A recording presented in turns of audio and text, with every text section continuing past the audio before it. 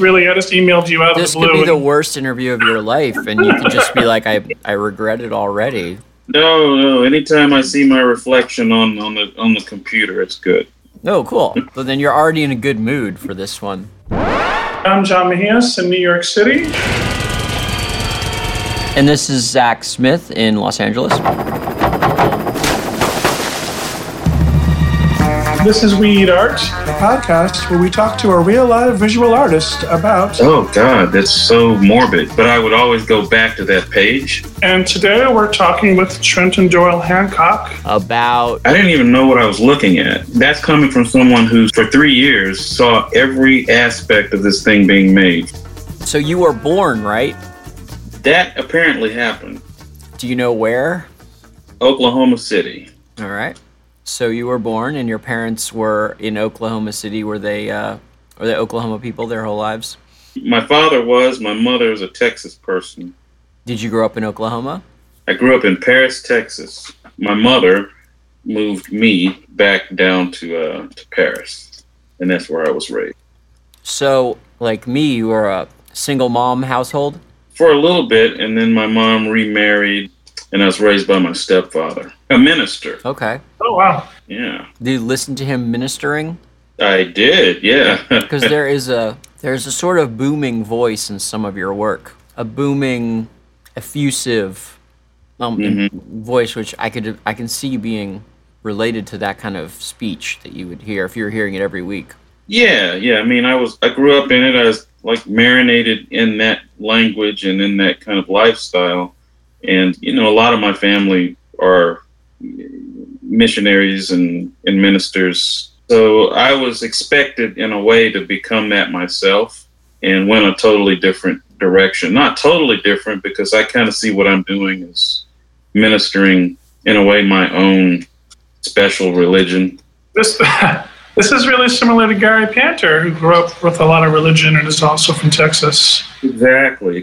I think there's a lot of artists that come out of Northeast Texas specifically that were raised very similarly. And I always tell people, if you're from here, you are, from that area of the world, you're going to get bombarded with Christianity and with the church stuff. So you have to find your way either against it or go with it. Yeah, I've fallen in league with a lot of artists that kind of have had to figure out their own way through that stuff. As a child, was that like the major influence in your house, or are there other things that you also associate with your childhood? Is that most of it, or is there other things that strike you in now as interesting? I mean, I was a self-motivated kid, and I knew what I liked. So if I saw something that was interesting, I sort of gravitated to it and then researched the hell out of it. So what were some things you researched as a child? Comics, toys. I researched those things as well. Yeah. Horror films. Yeah. Was getting your hands on horror movies difficult? I mean, you would have been in the VHS era, am I right? Correct. So, or was that just not a thing that your parents cared about? They're just like, do what you want? Well, I think, like a lot of kids, I was half raised by the television. So, when mom and dad were out working or doing what they were doing, and when they came off a hard day's work, they really didn't want to be bothered with the kids. So they kind of left us to be raised by the television to an extent. And there happen to be so much great, movies coming on the TV, especially around the holiday time. I mean, you were getting tons of horror films around October for sure. So what were some of the big horror films for you? Well, I saw, let's see, The Shining. I think that one of the most potent memories I have is watching Friday the 13th on HBO when it must have been around 1981 or something like that. And that last scene where, I don't want to spoil it for anyone, but It's okay. Is that the one with the convertible? Yeah, that's with the convertible. They're in a convertible in the last scene, and then the top closes, and it turns out to be striped like Freddy Krueger's sweater. Yeah. Did I say Friday the 13th or Nightmare on Elm Street? You said Friday the 13th, and I said Nightmare on Elm Street, so I'm an idiot. No, sorry. don't. You were right, and I was wrong. Don't worry about it. That scene freaked me out too. Oh, no. good.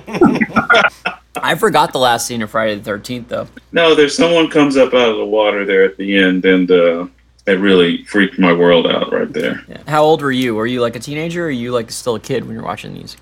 I was like 6. Yeah, 6 or 7. Oh, wow. Wow. So I knew I was addicted to that stuff probably at age 3 or 4 when my mom took me to see Jaws in the theater. Your mom took you to see Jaws when you were 4. Yeah, I saw Jaws 2 in the theater, but I think it was a double feature, so I got to see both of them. So your parents were not traditional ministry. No, they were great at child rearing, but, it was the 70s. A lot of stuff hadn't been tested yet. A lot of what we get out of this talking about artists about their parents, sometimes bad parenting is the best parenting.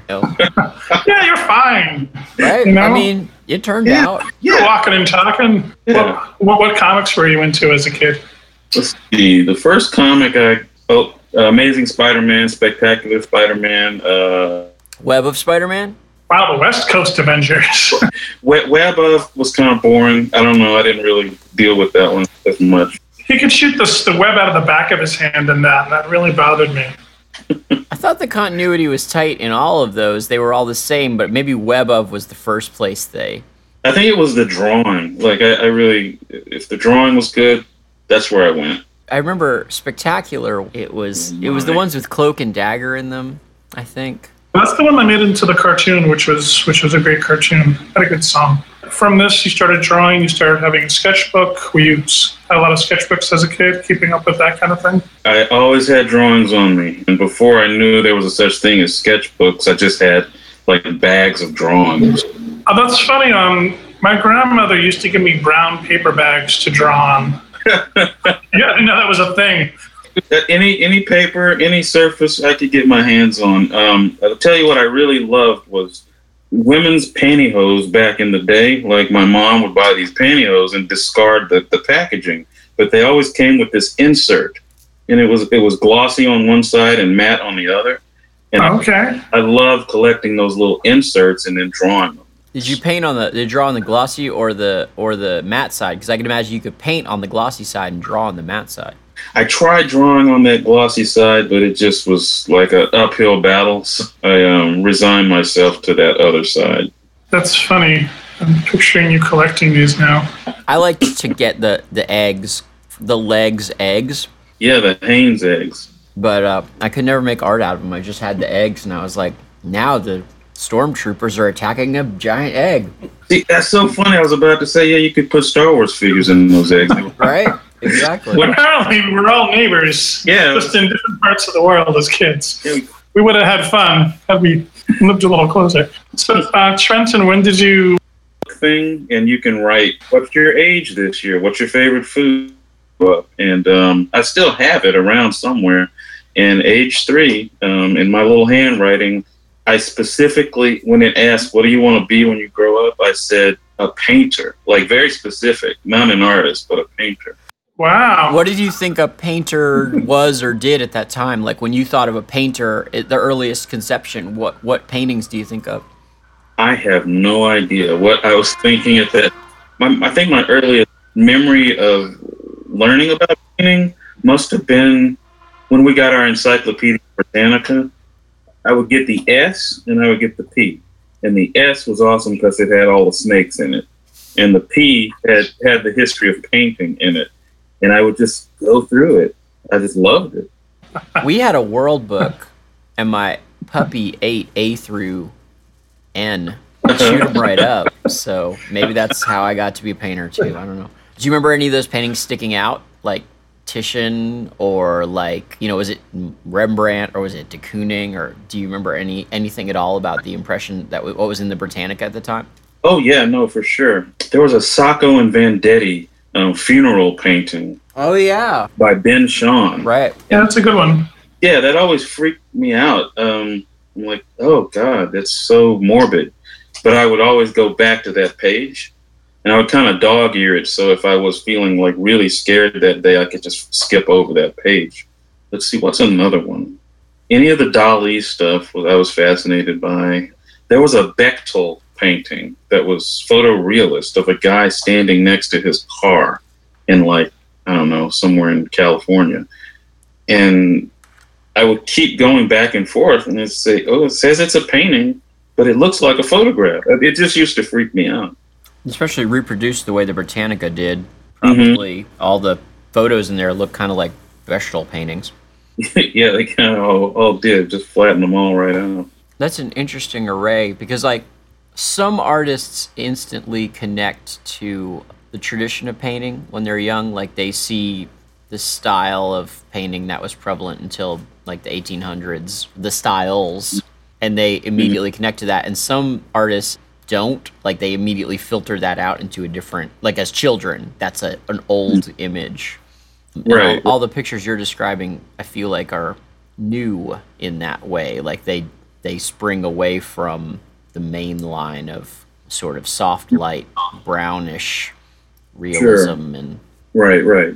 But that's not to say that those other things were... I think I studied every image and gave it equal weight. And I just had this respect for authority back then that was probably... I don't know how healthy it was. I was like, well, if it's printed in here, that means this must be good art. That was how I looked at it. So I gave every painting equal weight. So, you know, there was like a Homer painting of like a guy on a raft, and there's like sharks coming at him. I remember that one standing out. well, I mean, sharks, Jaws, right? Right, exactly. And the guy in the boat was a black guy, so I'm like, maybe that's me. I don't know. Maybe that's, a cautionary painting there. Don't go in a boat. And I don't do that now. I can't swim. I don't get on boats, and screw all of that water stuff. It's all Winslow. Winslow Homer had no idea what he was doing to you. It affected me in more ways than one. So you eventually got to middle school, to high school. Did anything change at that point? The things that changed was I just became more and more myself. And, I was a really good student. I was a good student in elementary school. And by the time middle school came around, the Nintendo had hit America. And we were one of the first households in our town, actually, to get one. And my God, my grades just went right down the toilet right then. Oh. But my interest in pop culture had been funneled into this machine. So everything I loved about horror movies, toys, comics, everything seemed to be located there on this machine. So I think at that point I knew this is sort of what I want to do with my life. I thought maybe I wanted to be a video game designer for a little while, but I just loved how intricate some of the games were, especially the supporting material. Like for Legend of Zelda, you got maps. I was just about to mention Legend of Zelda. I think this isn't the first time we talked about Zelda with an artist. It's come up. It has come up, yeah. An interesting thing about that era of the video games was like anything you were into, like the Terminator or Predator or Gummy Bears, there would be a video game about it, and it would be very disappointing on some level, like because it would not be at all like the thing that you were into. Like it wouldn't look like Spider-Man, but at the same time, it was the Spider-Man video game, and so you're like, this is great. Yeah. I'm Spider-Man. Yeah, totally. It all came down to this idea of gameplay, kind of like Connect 4 or any board games. Like, was it fun to actually interact with? And I think these games, at first it was a visual thing. It's like, wow, this looks cool. But then we were conditioned by Atari. So this was like the next thing up. So anything that looked better than what you had on Atari looked amazing. It didn't matter if it looked like Spider-Man in the comics. It was like, well, it's more than a dot, Yeah, there's a few levels up. They've really screwed up these days because now it looks exactly like Spider-Man, and then the next one does too, and people are like, this game, Yeah, be careful what you ask for. I remember saying to my brother, we were just all about, like, what's the next generation of gaming going to be? And now that we kind of have everything we were asking for, it's like, but these games all suck. Maybe I'm just an old fogey, but I can't get into any of the new stuff. Like I have my Nintendo, Well, they're very serious, the new games. Like I don't want to be a Navy SEAL and like have all this equipment, and it's just so serious. No, exactly. there's a pretty big big indie game scene where they basically, they're into the The Like goofiness retro and the... gaming? Yeah, well, I mean, it's part of it is retro gaming, and part of it is just like the new games that you're talking about are like made by giant studios.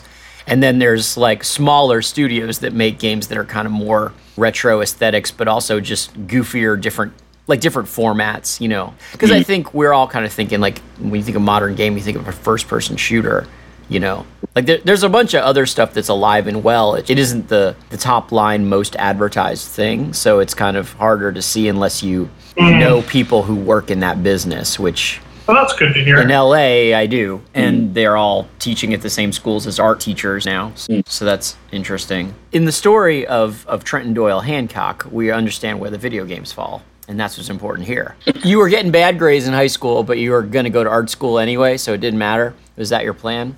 I don't think I knew there was an art school. I didn't think too far ahead, like more than maybe a month. But everything fell into place. I did end up at art school in a way by default. Did you like it? I loved it. I felt like I'd found my people once I had, hit the ground running at a collegiate level. High school was kind of horrible, but college was awesome. So Peter Saul wasn't at Texas A&M. No. Were there any like artists that were kind of well known who were there teaching, or was it just like you had some good people who were? They were really great professors, but they weren't like super well known. I mean, there was Mike Miller, a guy named Lee Baxter Davis, who happened to have taught Gary Panther and George Andine and a lot of... Neat. Yeah. Did you decide on the 3-name thing from him? No, I think it was more Jean-Michel Basquiat that made me think that. I briefly considered Zach Z. Smith, and then my gallery was like, that's stupid. Just say Zach Smith. And I was like, all right. Yeah, I remember the day that my gallery, they're like, well, we're going to have the vinyl guy come in and do the thing for your show. So what do you want your name to say? He's going to do the vinyl letters that you stick on the gallery window so people know. Yeah, on the window thing. I remember that having to be a decision. And I was like, well, that's the name I was born with. I'm going to go with the longer version.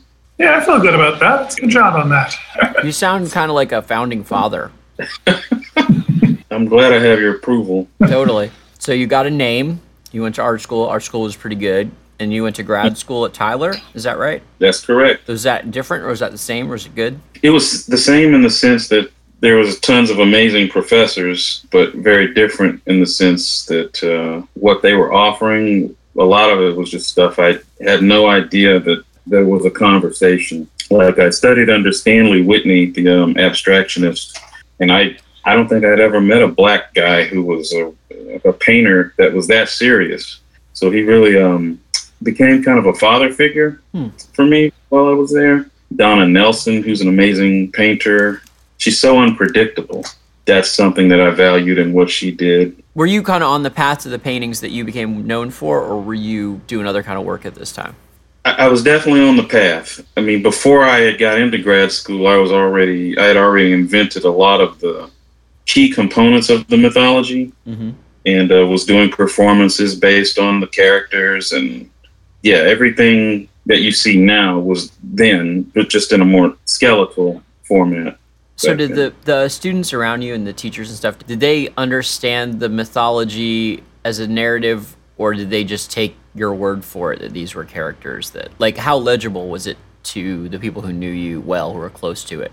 Well, it wasn't 100% legible to me, so I couldn't entirely communicate that to people back then. But I knew that I liked the idea of creating these characters and putting them in situations, but they weren't all connected yet. So like kind of every painting was in a way like starting over again. It wasn't until after graduate school, and I mean immediately afterwards, like a month after, that I had the idea to plug everybody into the same story. So the idea that they were all part of the same universe was, I guess, my way to make sense out of everything I had been doing up until then. Can we do a quick review of your world, of your story? Can you take us through it? Sure. So I invented Torpedo Boy when I was like 10 years old. So here he is. For those of you at home, we're looking at a real stuffy of Torpedo Boy, a real action figure. Hey, look at that. So I made a bunch of those. Oh, yeah. Nice. Can he shoot torpedoes, or that's a name? When I came up with that name, I think Torpedo was the fastest thing I could think of as a kid. Okay. And I was really slow, so I wanted something to be the opposite of me. So it's like this torpedo boy. That's perfect, and it just stuck. So I think it's kind of funny that I couldn't swim. I still can't, and torpedoes are meant to be in the water. I don't know. Kind of makes some kind of ironic sense, I guess. So you kept Torpedo Boy in your art all this time. Yeah, he's gone through hibernations here and there, but when I was an undergraduate, that's when I revived him, and he stayed alive after that point. The mounds came about my last year of undergrad, and then they stuck with me. And the vegans came about in graduate school. Of course, they became sort of the bad guys or the misguided guys in the work. Yeah, after that, I realized, oh, okay, I'm a storyteller. This narrative thing is just part of what I do. I didn't feel as bad about just starting to create more characters and just piling them on and kind of having my own version of the Marvel Universe, which more than reading the Marvel comics as a kid, I loved looking at the Marvel Universes and just reading through the character profiles. That was actually more exciting. Oh, the comic series, the Marvel Universe. Oh, yeah. The official, for those of you at home who don't know, there was an official handbook to the Marvel Universe, which were these comics. Well, I mean, you can describe them, Trenton. I should have ones handy, but I couldn't. Well, nobody can see this, so it's a podcast, so even if you did. Oh, okay. See, I don't know how this works. I'm just impressed that you would have it within arm's reach of you. Yes. This thing that I'm holding up that you can't see, it's an encyclopedia of all of the characters that were made up until a certain point in time in the Marvel company or whatever. And it even chronicles if the character is dead or alive or if they were ever married, and of course what their superpowers are and what the extent of the powers are. They made them in the 80s for the first time, and they were written from an in-universe style. I suppose it's kind of like the bottom half of a Wikipedia page that nowadays, but there would be original art in there of each character by different artists. That was an important thing because it was, for many people who were young at that time, the first time you saw juxtaposed very different artists all at once.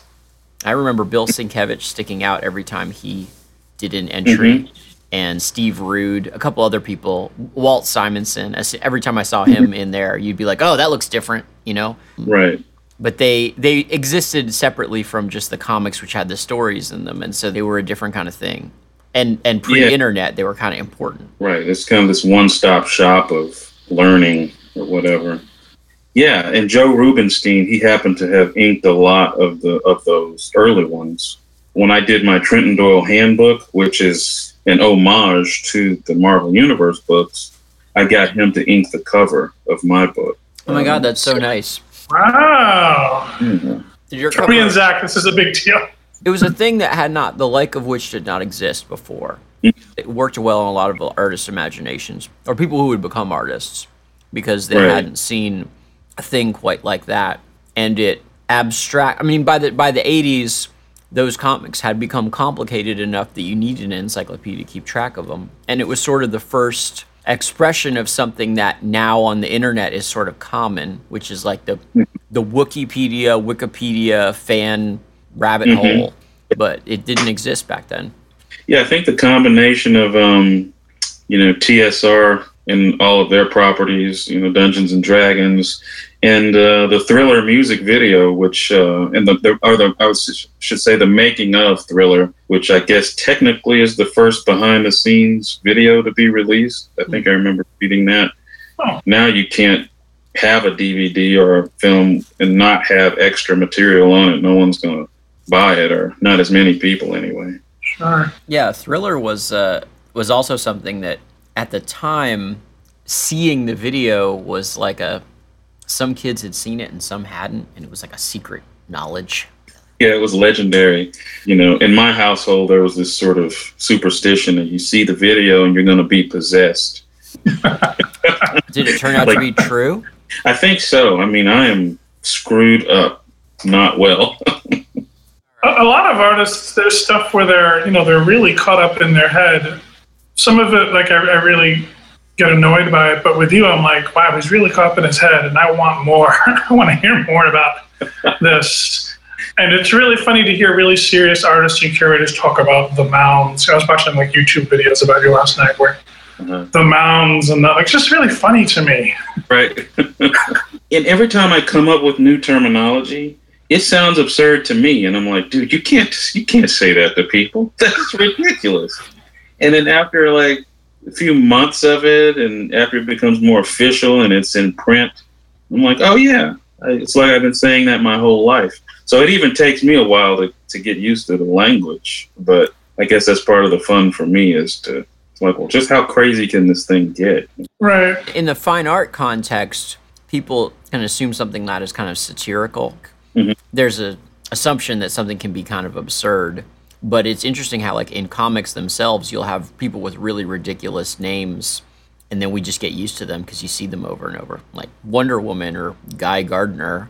Yeah, yeah. In comics and, in the handbook, for instance, the narratives are explicit, and so the narrative itself that links these characters together to their scenes is a piece of art that the reader can participate in.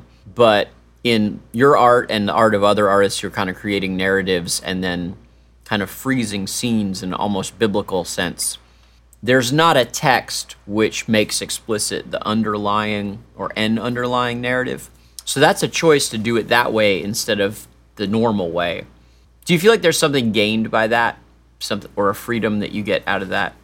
Since I understand both of those ways of working, and in the beginning of my career, I kind of made the transition from cartoonist, because I did cartoons for all the schools I've ever been to. So I was the cartoonist for all the college papers and stuff like that, and thought I would graduate and become, a cartoonist, like a satirical cartoonist with like strips and stuff.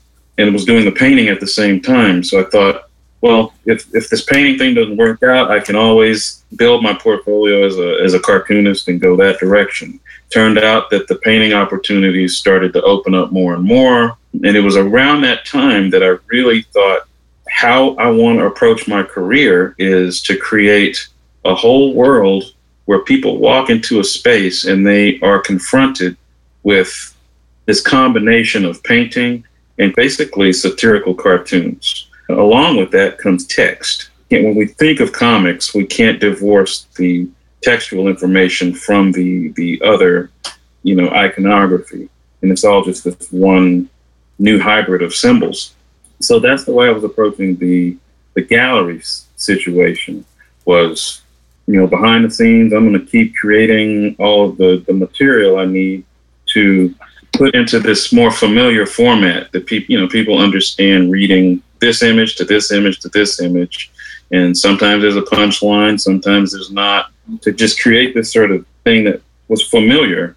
From there to take license, and it could be more painting-y or it could be more explicit in terms of narrative, but to never fall into that category of, well, it has to be one or it has to be the other, to really explore the fullness of that whole gray area. I wonder if the idea is like you're not so much putting someone in a story or giving them a story as you are giving them the sense of being the way you would in the handbook in the middle of the story.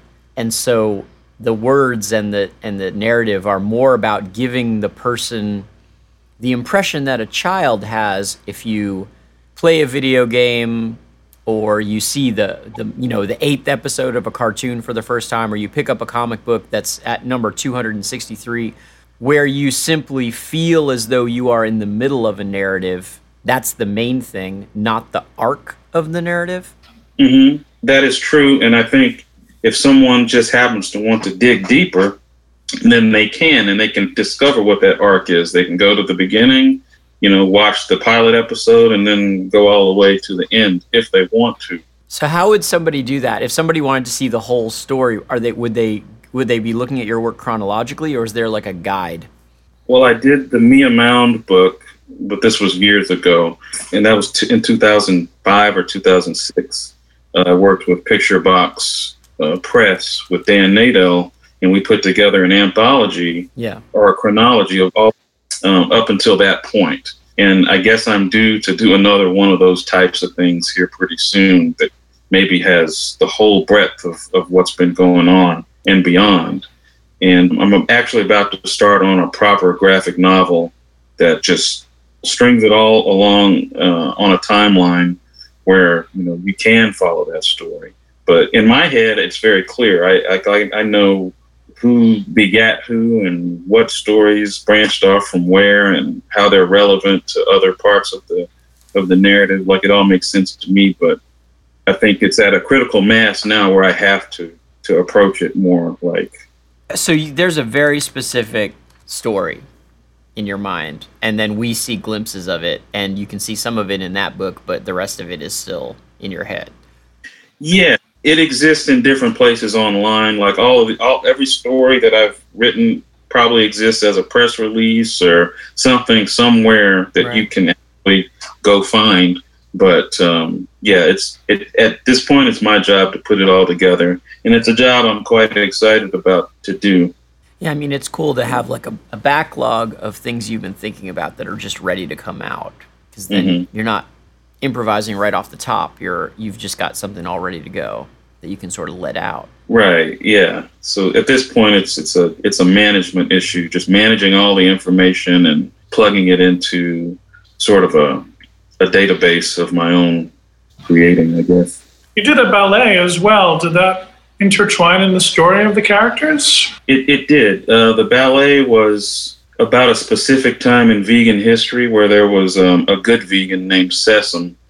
They came to me, and I was like, I've never been to a ballet. I don't know anything about it. But so there was this one adventurous choreographer, Stephen Mills, who wanted to do this thing. And I thought, yeah, let's go for it. So that was a 3-year process we brought on a composer, and we had designers and all kinds of folks on board for that. So it was sort of maybe the equivalent of making a film, a small film. When was that? Like, in relation, so how long ago was that? We started the process in 2005, and it debuted in 2008. And then it went into hibernation for about 5 years, and then we resurrected it in 2013. So it's back on the shelves in the closet, but hopefully, we can get that back out and show it, preferably travel it to maybe either of the coasts or internationally. I think it'd be well received. What was it like seeing people?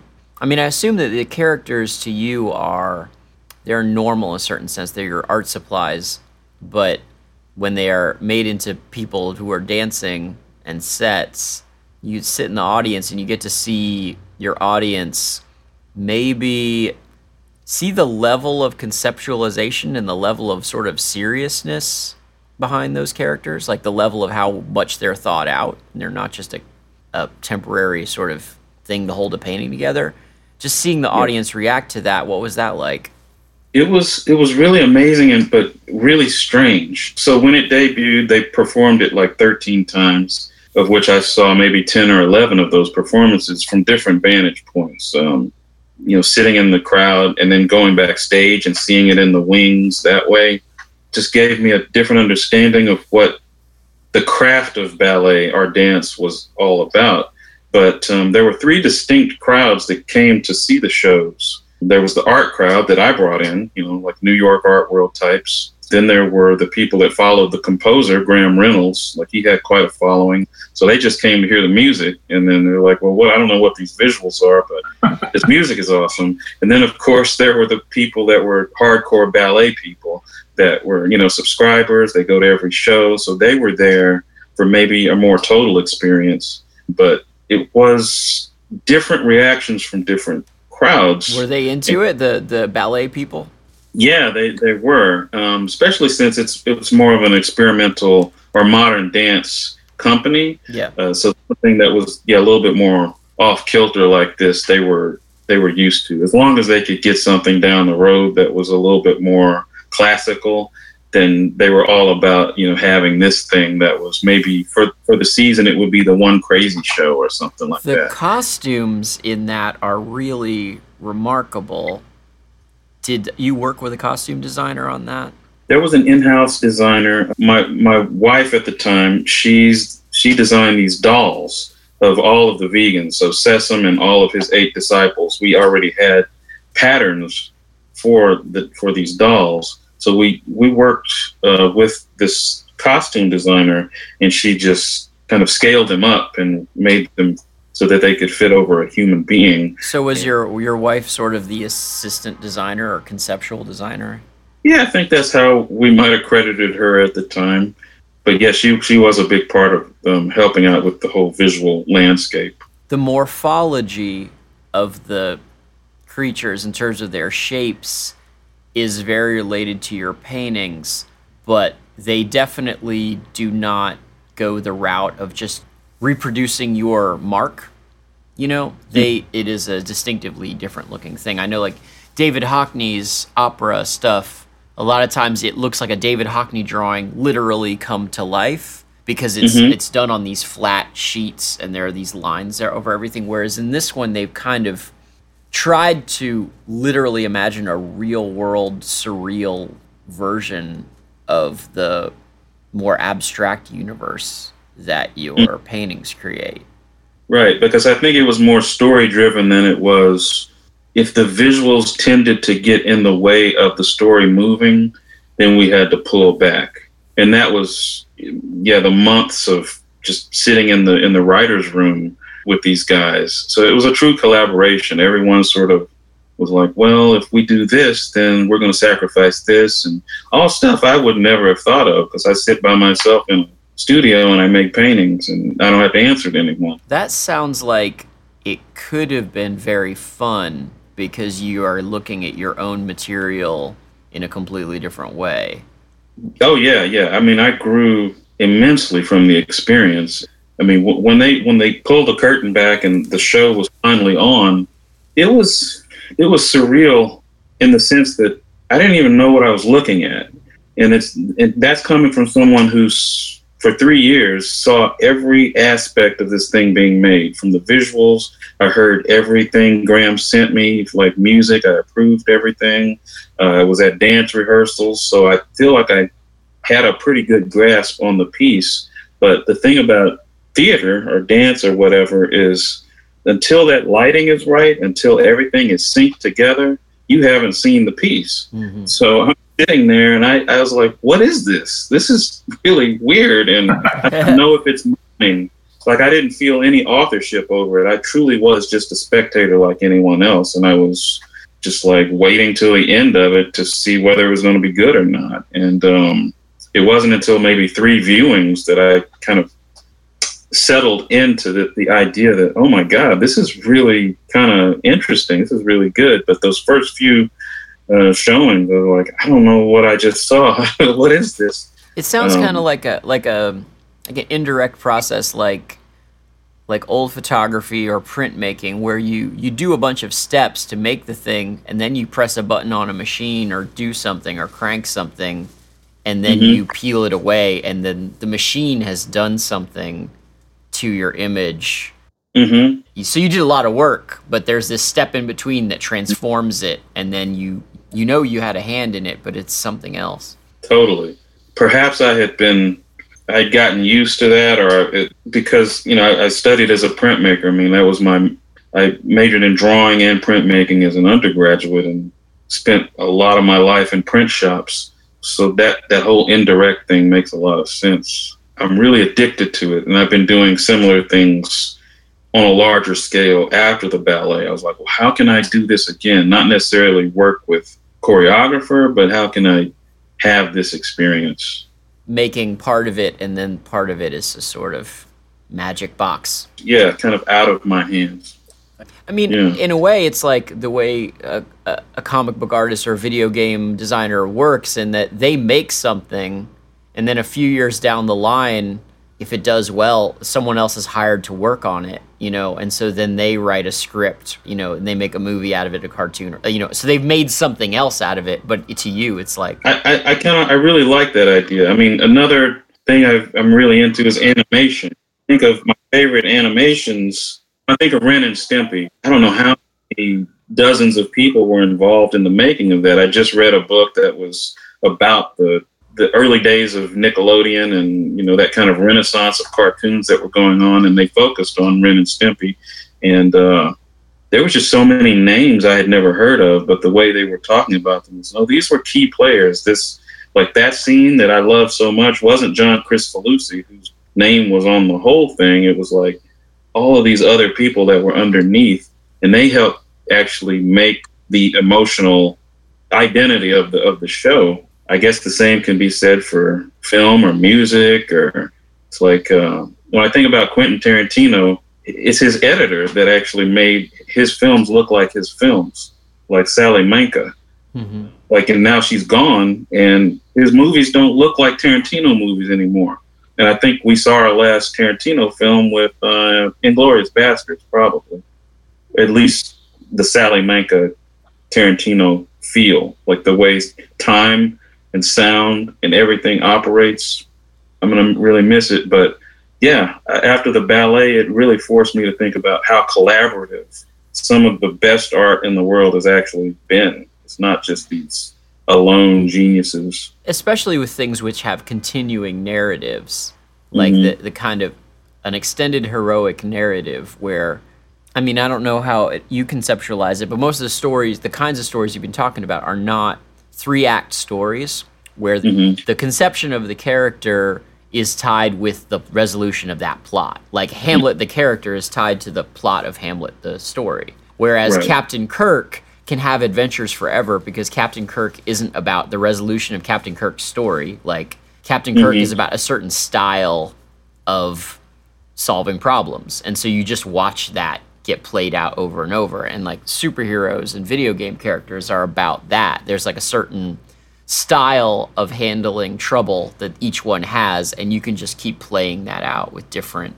variables, I think we're living in a time where now, even if something is meant to be insular in the way, say, that Hamlet is, if it becomes popular and people like it, they'll figure out a way to switch it and make it live forever that way so people can milk it.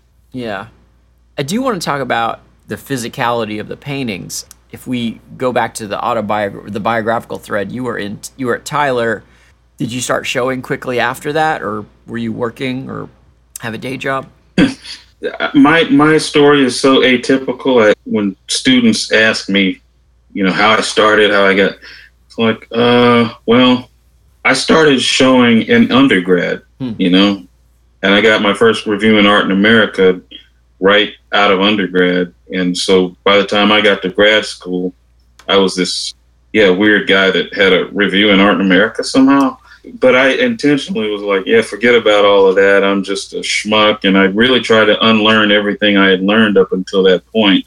And those professors kicked my ass, and I loved it. And but I came out much stronger on the other side. And then by the time I was out of grad school, I had a gallery in New York and was in the biennial, like my last semester. How old were you when you were in the biennial? Let's see, that was in 2000, so I was 26. How did you get your undergrad show? A professor, there was a curator in Dallas, in the Dallas area, who was looking to put together a show of new artists or artists that hadn't shown a lot or emerging artists. And she reached out to one of my professors, and she's like, well, are there any professors there that we could show? And he was like, no, but I have a student that might fit what you're looking for. So I drove up to Dallas. Actually, my good friend who was in school with me, Robin O'Neill, who's another. We interviewed her. Oh, did you work with Robin there? Yeah, that's like cool. 2 or 3 weeks ago. Yeah. Mm-hmm. Oh, well, yeah. Robin was the one that drove me up to Dallas. Put the work in her trunk, and then we went on up and showed them the work. She still shows with these same people. Yeah, it's a small world, really. So you did that. You did grad school, and then you did the biennial in 2000. So I think you beat Robin to the biennial. Yeah, race the biennial. it was a foot race, but yeah. So you're showing you actually worked in a wide variety of media, even though a lot of it is all tied to sort of surreal expressionist line. You've got pure drawings, and then you've got paintings, and you've got these very black and white things, and other prints in there in your modern, like, have you do print series? And then you got ones where you're messing with the canvas. So are these things that you kind of cycle through and you're kind of doing all of them at once? Or did you kind of go, each show is its own aesthetic, or were there phases? I always say that if you took the explicit narrative stuff out of my work, I'm just a formalist. And I mean, first and foremost, I love shapes and lines and how things fit together. And so I see my project as this cloud that moves forward, and it takes a little bit of what was before it and tries to pre-anticipate whatever is after it, and all of that stuff works together and just keeps moving. But it can be kind of inbred, where I'm just going back into my own history and saying, oh, I forgot about that. Let me try that right now. But it's not something that I'm ever planning. But then there's this whole other layer of the work, which is the narrative. And so that's these things that I'm on a conscious level saying, well, I want this character and this character to do this. And then maybe the way that plays itself out visually has more to do with this intuitive place that I'm at. I'm like, well, right now I'm working with etching and, who knows, found objects or something. So I'll put those two things together, and that will help narrow down how I spell out what's this other level of information. That keeps it fresh for me, because I'm always pulling from different sources and pulling from my own history. I can never anticipate where I'm going to be, but I do know that it's probably everything is going to be tethered back to the mound and the mound verse, as I call it. But I just like experimenting, or otherwise I just get completely bored. When you are working on a piece, do you start sketching and throwing materials at it before you have an idea of what subject is going to go with what materials, or do you conceive of those two things first and then start creating the piece? Pieces can happen in so many. They can begin in a sketchbook, or they can begin with a pile of material that I say, okay, here's what I have to work with, make something out of that material. Usually it's a combination of things where I'll start something with and I don't know where it's going, and then I'll notice something that I can start to articulate, and then it starts to get more and more specific in terms of, well, what is this thing? I know how it is, but what is this thing? So the narrative starts to develop out of what the materials are doing as you throw them at the surface? Exactly. So it's this kind of balance in between me saying what it is and me listening to the painting and how it wants to be. And so it's just this constant balancing trick, really. It seems kind of almost musical, like you start to develop a certain rhythm Yeah. on the canvas and then on the paper, and then you're like, well, what kind of words go with the emotion that's generating? And then the narrative, the mound verse, seems like it would be almost the last thing that gets layered on. Like, in a lot of cases it is. And if there's a lot of being in the painting, like a stoner, like just like, oh, I'm just making marks and I'm in there. Right. And then I'll run to the back of the room and stay there for an hour just watching what's happening. You know, what's the big picture? What's the macro and micro? And then, running back and forth. But that idea of rhythm is very important. I am a drummer. I have the kit is in the studio. I usually play for an hour to warm up in the studio before I do anything. Oh, okay. Yeah. And, I was, like I said, raised in the church. My mother was the choir director, so she played, piano and organ. I sang in the choir, played drums, and my whole family, they do that. That's sort of one of their main things. So I was raised in music, so that idea of, composition on that level is at some point, and I was probably in high school, is when I made the connection that those two things were actually the same. Well, I think that it also explains the way words work in your paintings, because they don't behave the way text in a comic book does, in that they don't, the image says one thing and the text says something else, and together they say a third thing. It almost seems like the words are a kind of other mark making that float out on top of the imagery as part of an overall that goes together like words and music. There's a mood that is created by the paintings and drawing that supports the words and gives them a certain emotional direction. Yeah, I think it's then becomes my job as the composer or whatever. It's like, well, do I want the words to have an ironic relationship to the image? Do I want them to reinforce, what the image is? What do I want that to be? Also, visually, how do I want the words to stand out, or do I want them to blend in or start to become the thing that they're describing, or what do I want them to be? So I think I like to explore a range of what text, in a concrete poetry kind of way.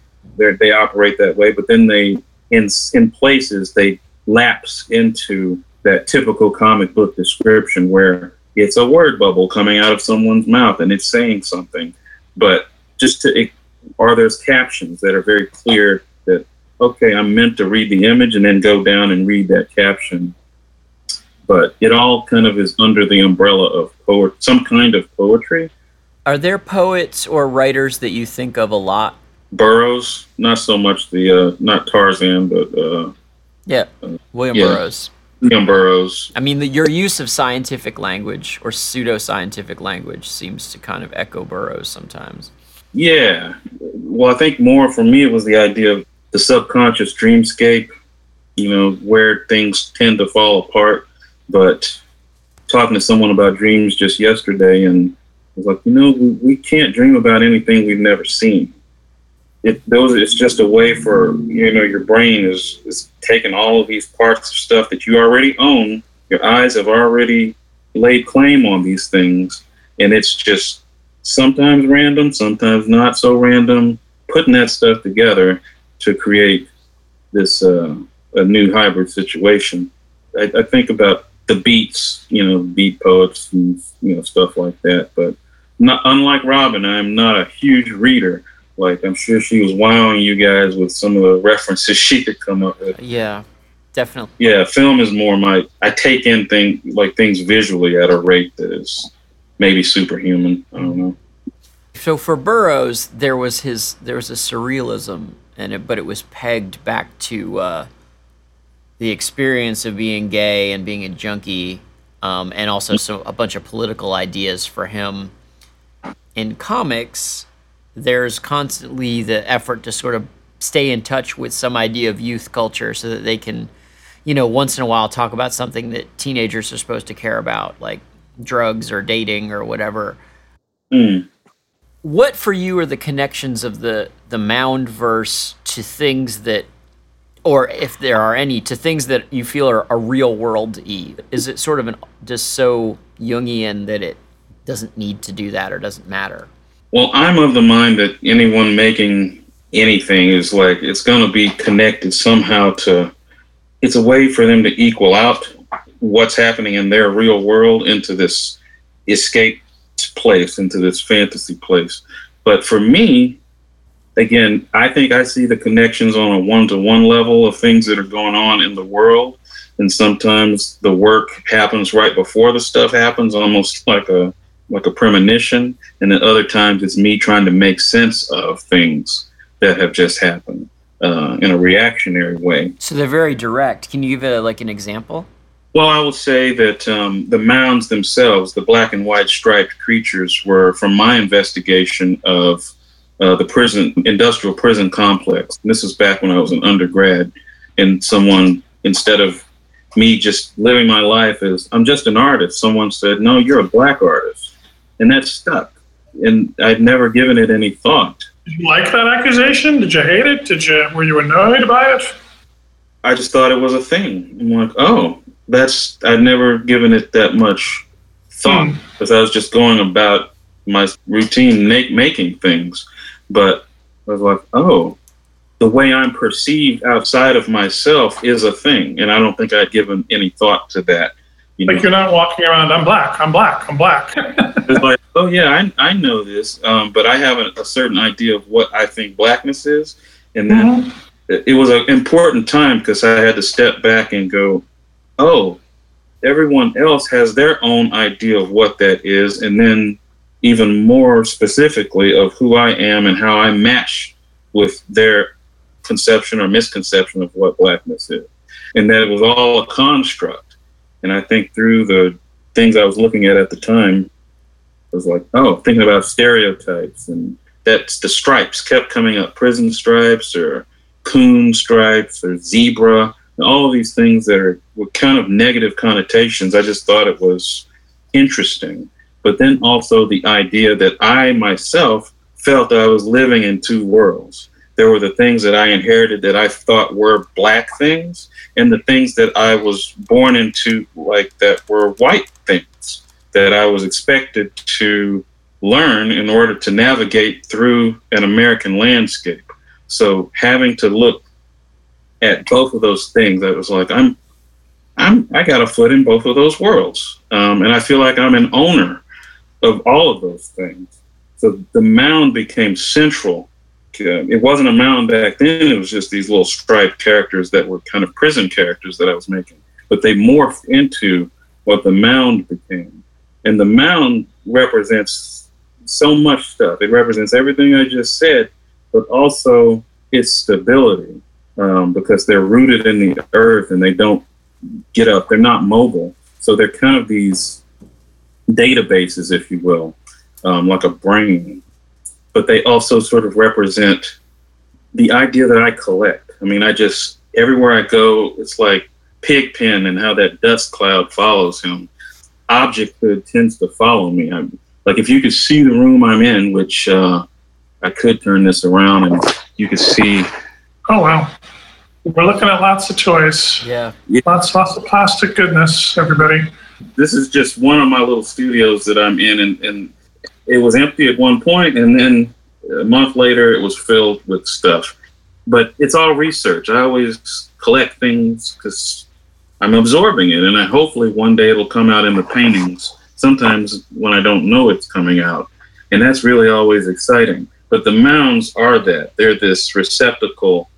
And I guess my invented ideology is that we are all mounds and we are all receptacles for the things that go into our, sensory holes, and they get deposited and used. I think it's a very serious way to live, and I'm in the process of writing like a manifesto on it. I mean, it'd be like Buckminster Fuller and Geodesia or something, but this is a thing, and it's a way to live your life. Yeah, I mean, I think the thing about the mounds visually is they're painted so that they can hardly ever do anything. Like they're flat at the base and they're a mound. They look like a mountain or a hill, and then they've got like a distinctive. Like you'll change them around, so they have different heads at the top of this sort of striped body, but they are primarily affected by things. They kind of remind me of like Baron Harkonnen in Dune, and so they're figures not of. The environment changes and the way they are rendered changes, but they themselves are record not of the active voice, but of the passive voice, of things that have been done to them.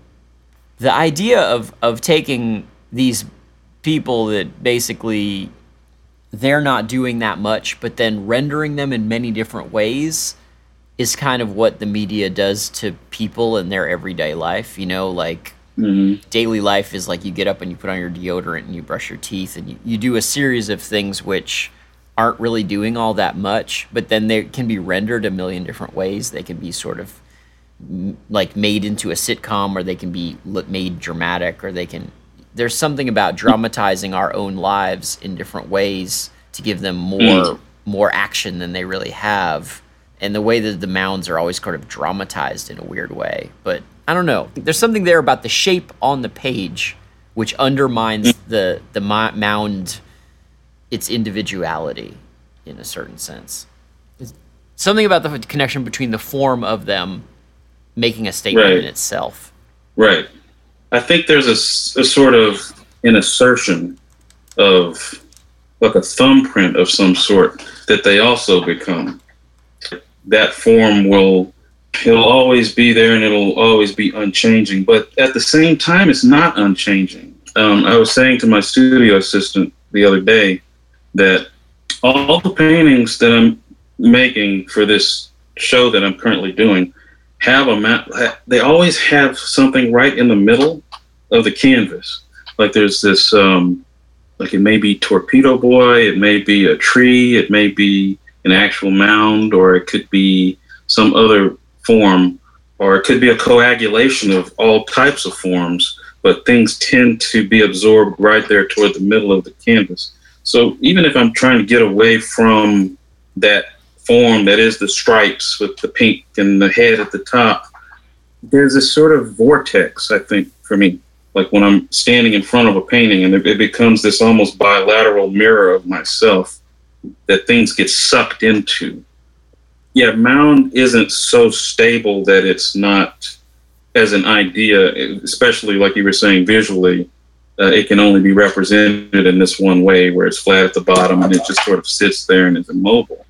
You know, that's more narrative information. Like that's how these characters work. But in their minds, they can go many, many different places. So the way the rest of the canvas becomes generally affected and breaks apart and becomes stable or does all kinds of crazy things with material, that represents maybe the rest of that moundscape where they're trying to communicate. But even so, yeah, try not to pin. I think that's where what happens in my paintings is so different than anything I would try to put down in this graphic novel. In fact, that's the major conundrum I'm having right now is to where do I hit the ground running if I want there to be a beginning and end to this? Because the paintings operate as a space that confuses all of that. You know, it's a place where I can go and I'm not illustrating text, but I'm creating something open-ended that really can live forever without me having to be there to explain it. The way your paintings are composed and the way Mark's work on them is like in an old iconic Virgin Mary painting, like a medieval one or there's the Virgin and the baby, and then there's just this gold leaf and borders and other things which elaborate around it as if it is a concentration of meditative energy on the center, kind of like a mandala. And then that kind of space, you see it again like in de Kooning. There's the simple image of the woman in the middle, and then the expressionistic paint just sort of accumulates around this central idea. Those are not narratives, they're meditations on one idea that sort of echo out from the center to what could it be this time. And I feel like a lot of your more like larger pieces, there's a central idea and then the other mark making echoes out, which is at odds with the sort of more narrative asymmetrical space that you would have in a book where something goes from left to right, and in order to show motion and action, you've got to freeze. You don't have a timeless icon that echoes out. You have a frozen moment that needs to show beginning and middle and end. Right. But that's, for me, that's just one way to do it. I tend to do it a lot, but that doesn't exclude that I could maybe approach a painting that is just kind of a comic book where you are reading it from top to, left to right. And I don't know. I think I tend to like to have different entry points for work for my shows. And again, it's just to keep myself interested and to know that I come at my own material from many different vantage points. And I think the work deserves to have different entry points as well. Were you looking at Philip Guston a lot? Yeah, Guston was sort of a hero of mine, still is. I think my relationship to him has changed over the years, but he's always a constant. I mean, the way he would take those Klansmen and sort of abstract them and sort of increase or decrease the amount of narrative that shape had is somehow reflected When he had his retrospective, the curator called me to do the walkthrough for the Guston show. This was, I don't know, 10, 12 years ago.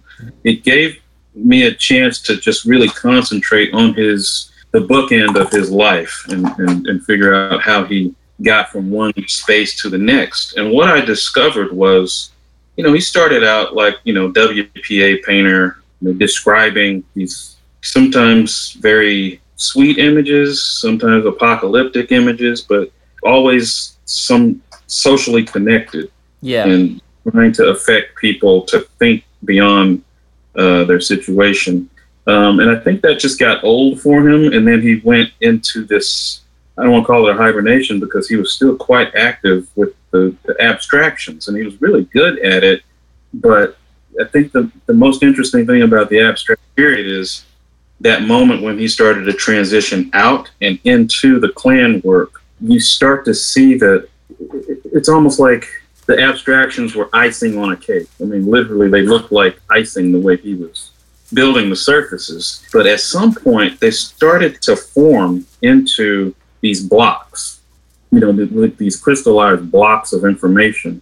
And you could start to see those Klanmen and those shoes and everything right there in those transitional moments. And it's almost as if everything from the beginning of his career had to go through this transmogrification in order to get to the other side to have even more mobility.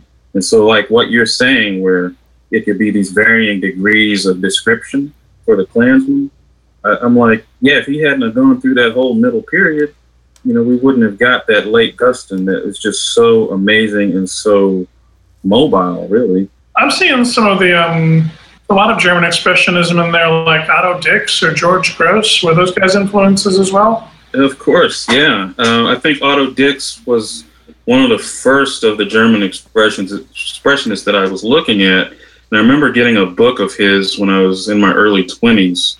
And what I loved looking at with him was the timeline, like what he was making at what age.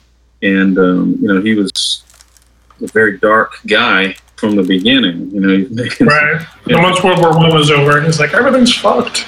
Yeah, everything really screwed up. But his self-portraits told the whole story for me. Like looking at these amazing portraits of this teenager or whatever he was, early 20s, and then he was kind of doing portraits every year. I started looking at those and seeing, he's doing these, but he's also doing these other investigations. He didn't believe in style so much. It's just like whatever fits for the particular quote unquote assignment or whatever it was, he went that direction. And so he had an incredible amount of freedom, I felt, but it was always tethered back to these portraits. I started to really think about my career in terms of a timeline, and that I want each year to be marked by these portraits. So I do a ton of them myself. And I think it started with him, but also the idea that just do whatever you want to do and don't ask permission. Right. It's kind of fun to see you all of a sudden, like you've got a little piece of animation, and then you've got a sculpture, then you've got a ballet, but it's all you. Mm-hmm. That's really fun to see. It's more of a compliment than a question. Martin Kippenberger was another artist that I was looking at. A lot of German artists. I'm moving to Germany in January. I'll be in Berlin for 6 months. Have you ever been? Yeah, at the American Academy. I love it there. Me too. Yeah, I'm excited. It'll be my first time, actually. In my pantheon of great artists, there's so many German artists, so to go to the motherland and drink the water.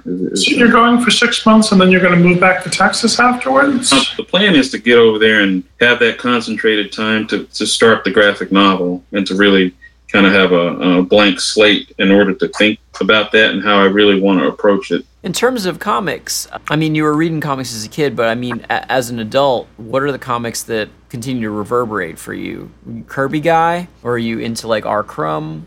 I didn't start to respect Kirby until later in life. I mean, in my 20s at some point. But sure. I was like, man, this guy's like the Picasso of comics. I mean, it was just so amazing how he had a very particular vision. But a comic that let me know that comics could be greater than just pulp kid stuff was Havok, Wolverine, Meltdown. Oh yeah. I worshipped that comic, and that must have been in the eighth or ninth grade when I first got that book. That was a very interesting comic because it was Kent Williams and John J. Muth, and it was all painted, but it was Havok and Wolverine, and if you don't know, those are two different X-Men characters.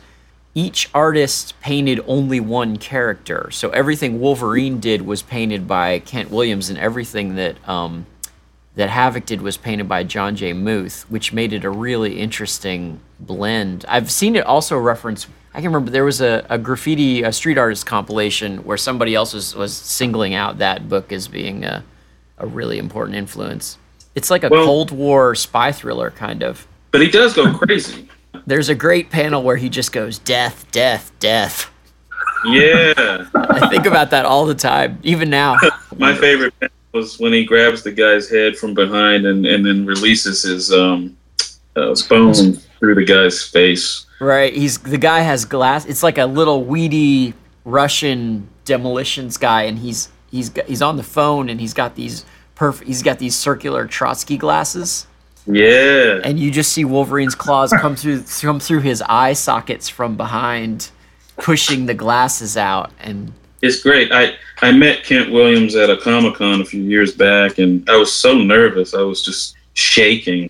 I'm sure he's like, why is this giant black man like standing in front of me shaking? This is weird. Same thing happened to me. I was like, I met him because he's in Hollywood, so I met him at Meltdown Comics a couple times, and he's like, "Oh, I like your paintings, man." And I'm like, "That's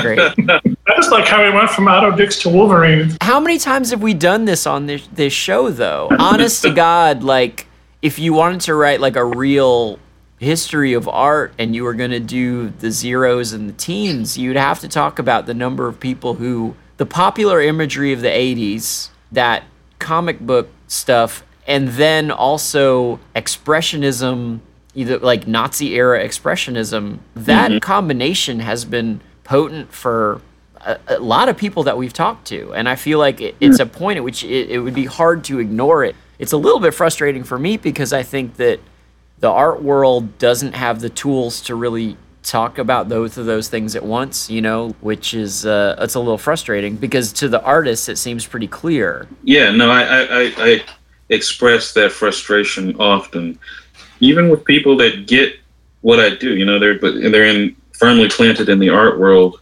I'll bring up those other references and just crickets, But it's also like I've shown my art dealer some of those artists, and he'll, like they kind of get it, but they also, there's a sort of, it's like once you go to that genre path, you're in a certain economic world, and they have to respect the rules of that world.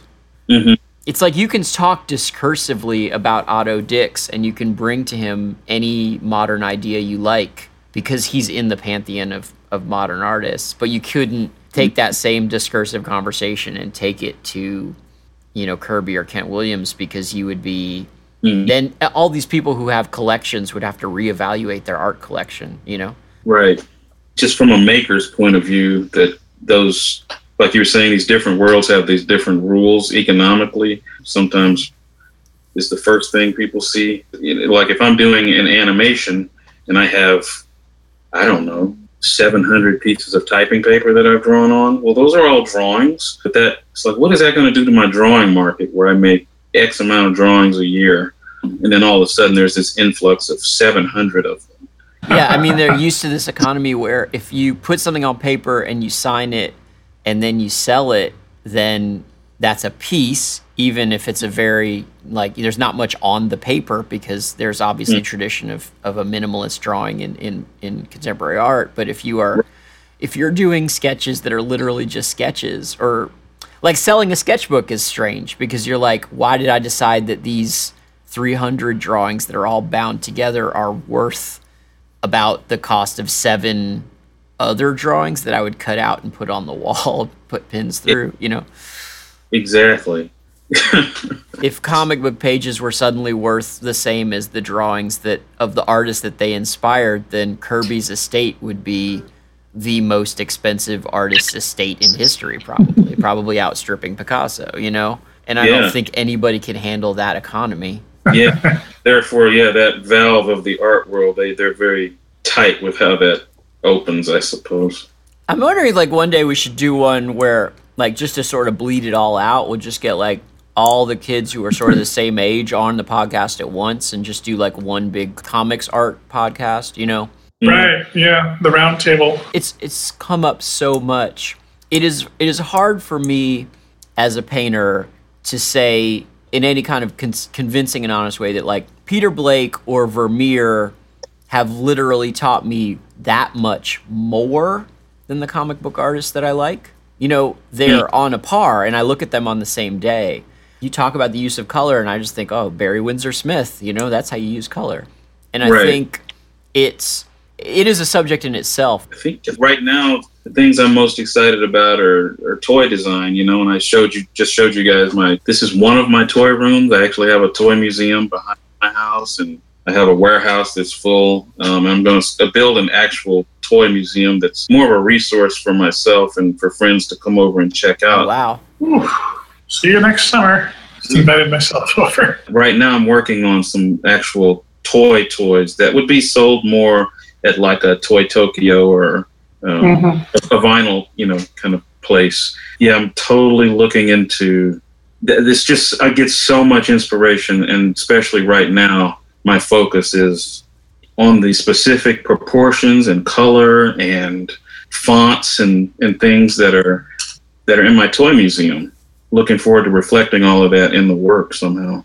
If you get interested enough in some medium that's outside of what you normally do, the first impulse I always have is I think, oh, I got to up my game. You know, like I may be real good at drawing this, but, you know, I don't know anything about like how to, I mean, you've done some sculpture, but do you feel like it's a whole nother challenge? It is. And this is more of a thing where even where my hand is in the work is in varying degrees. Some things I've touched, other things I have other sculptors that come on that make the molds and things. Yeah, just figuring out where I am in the process.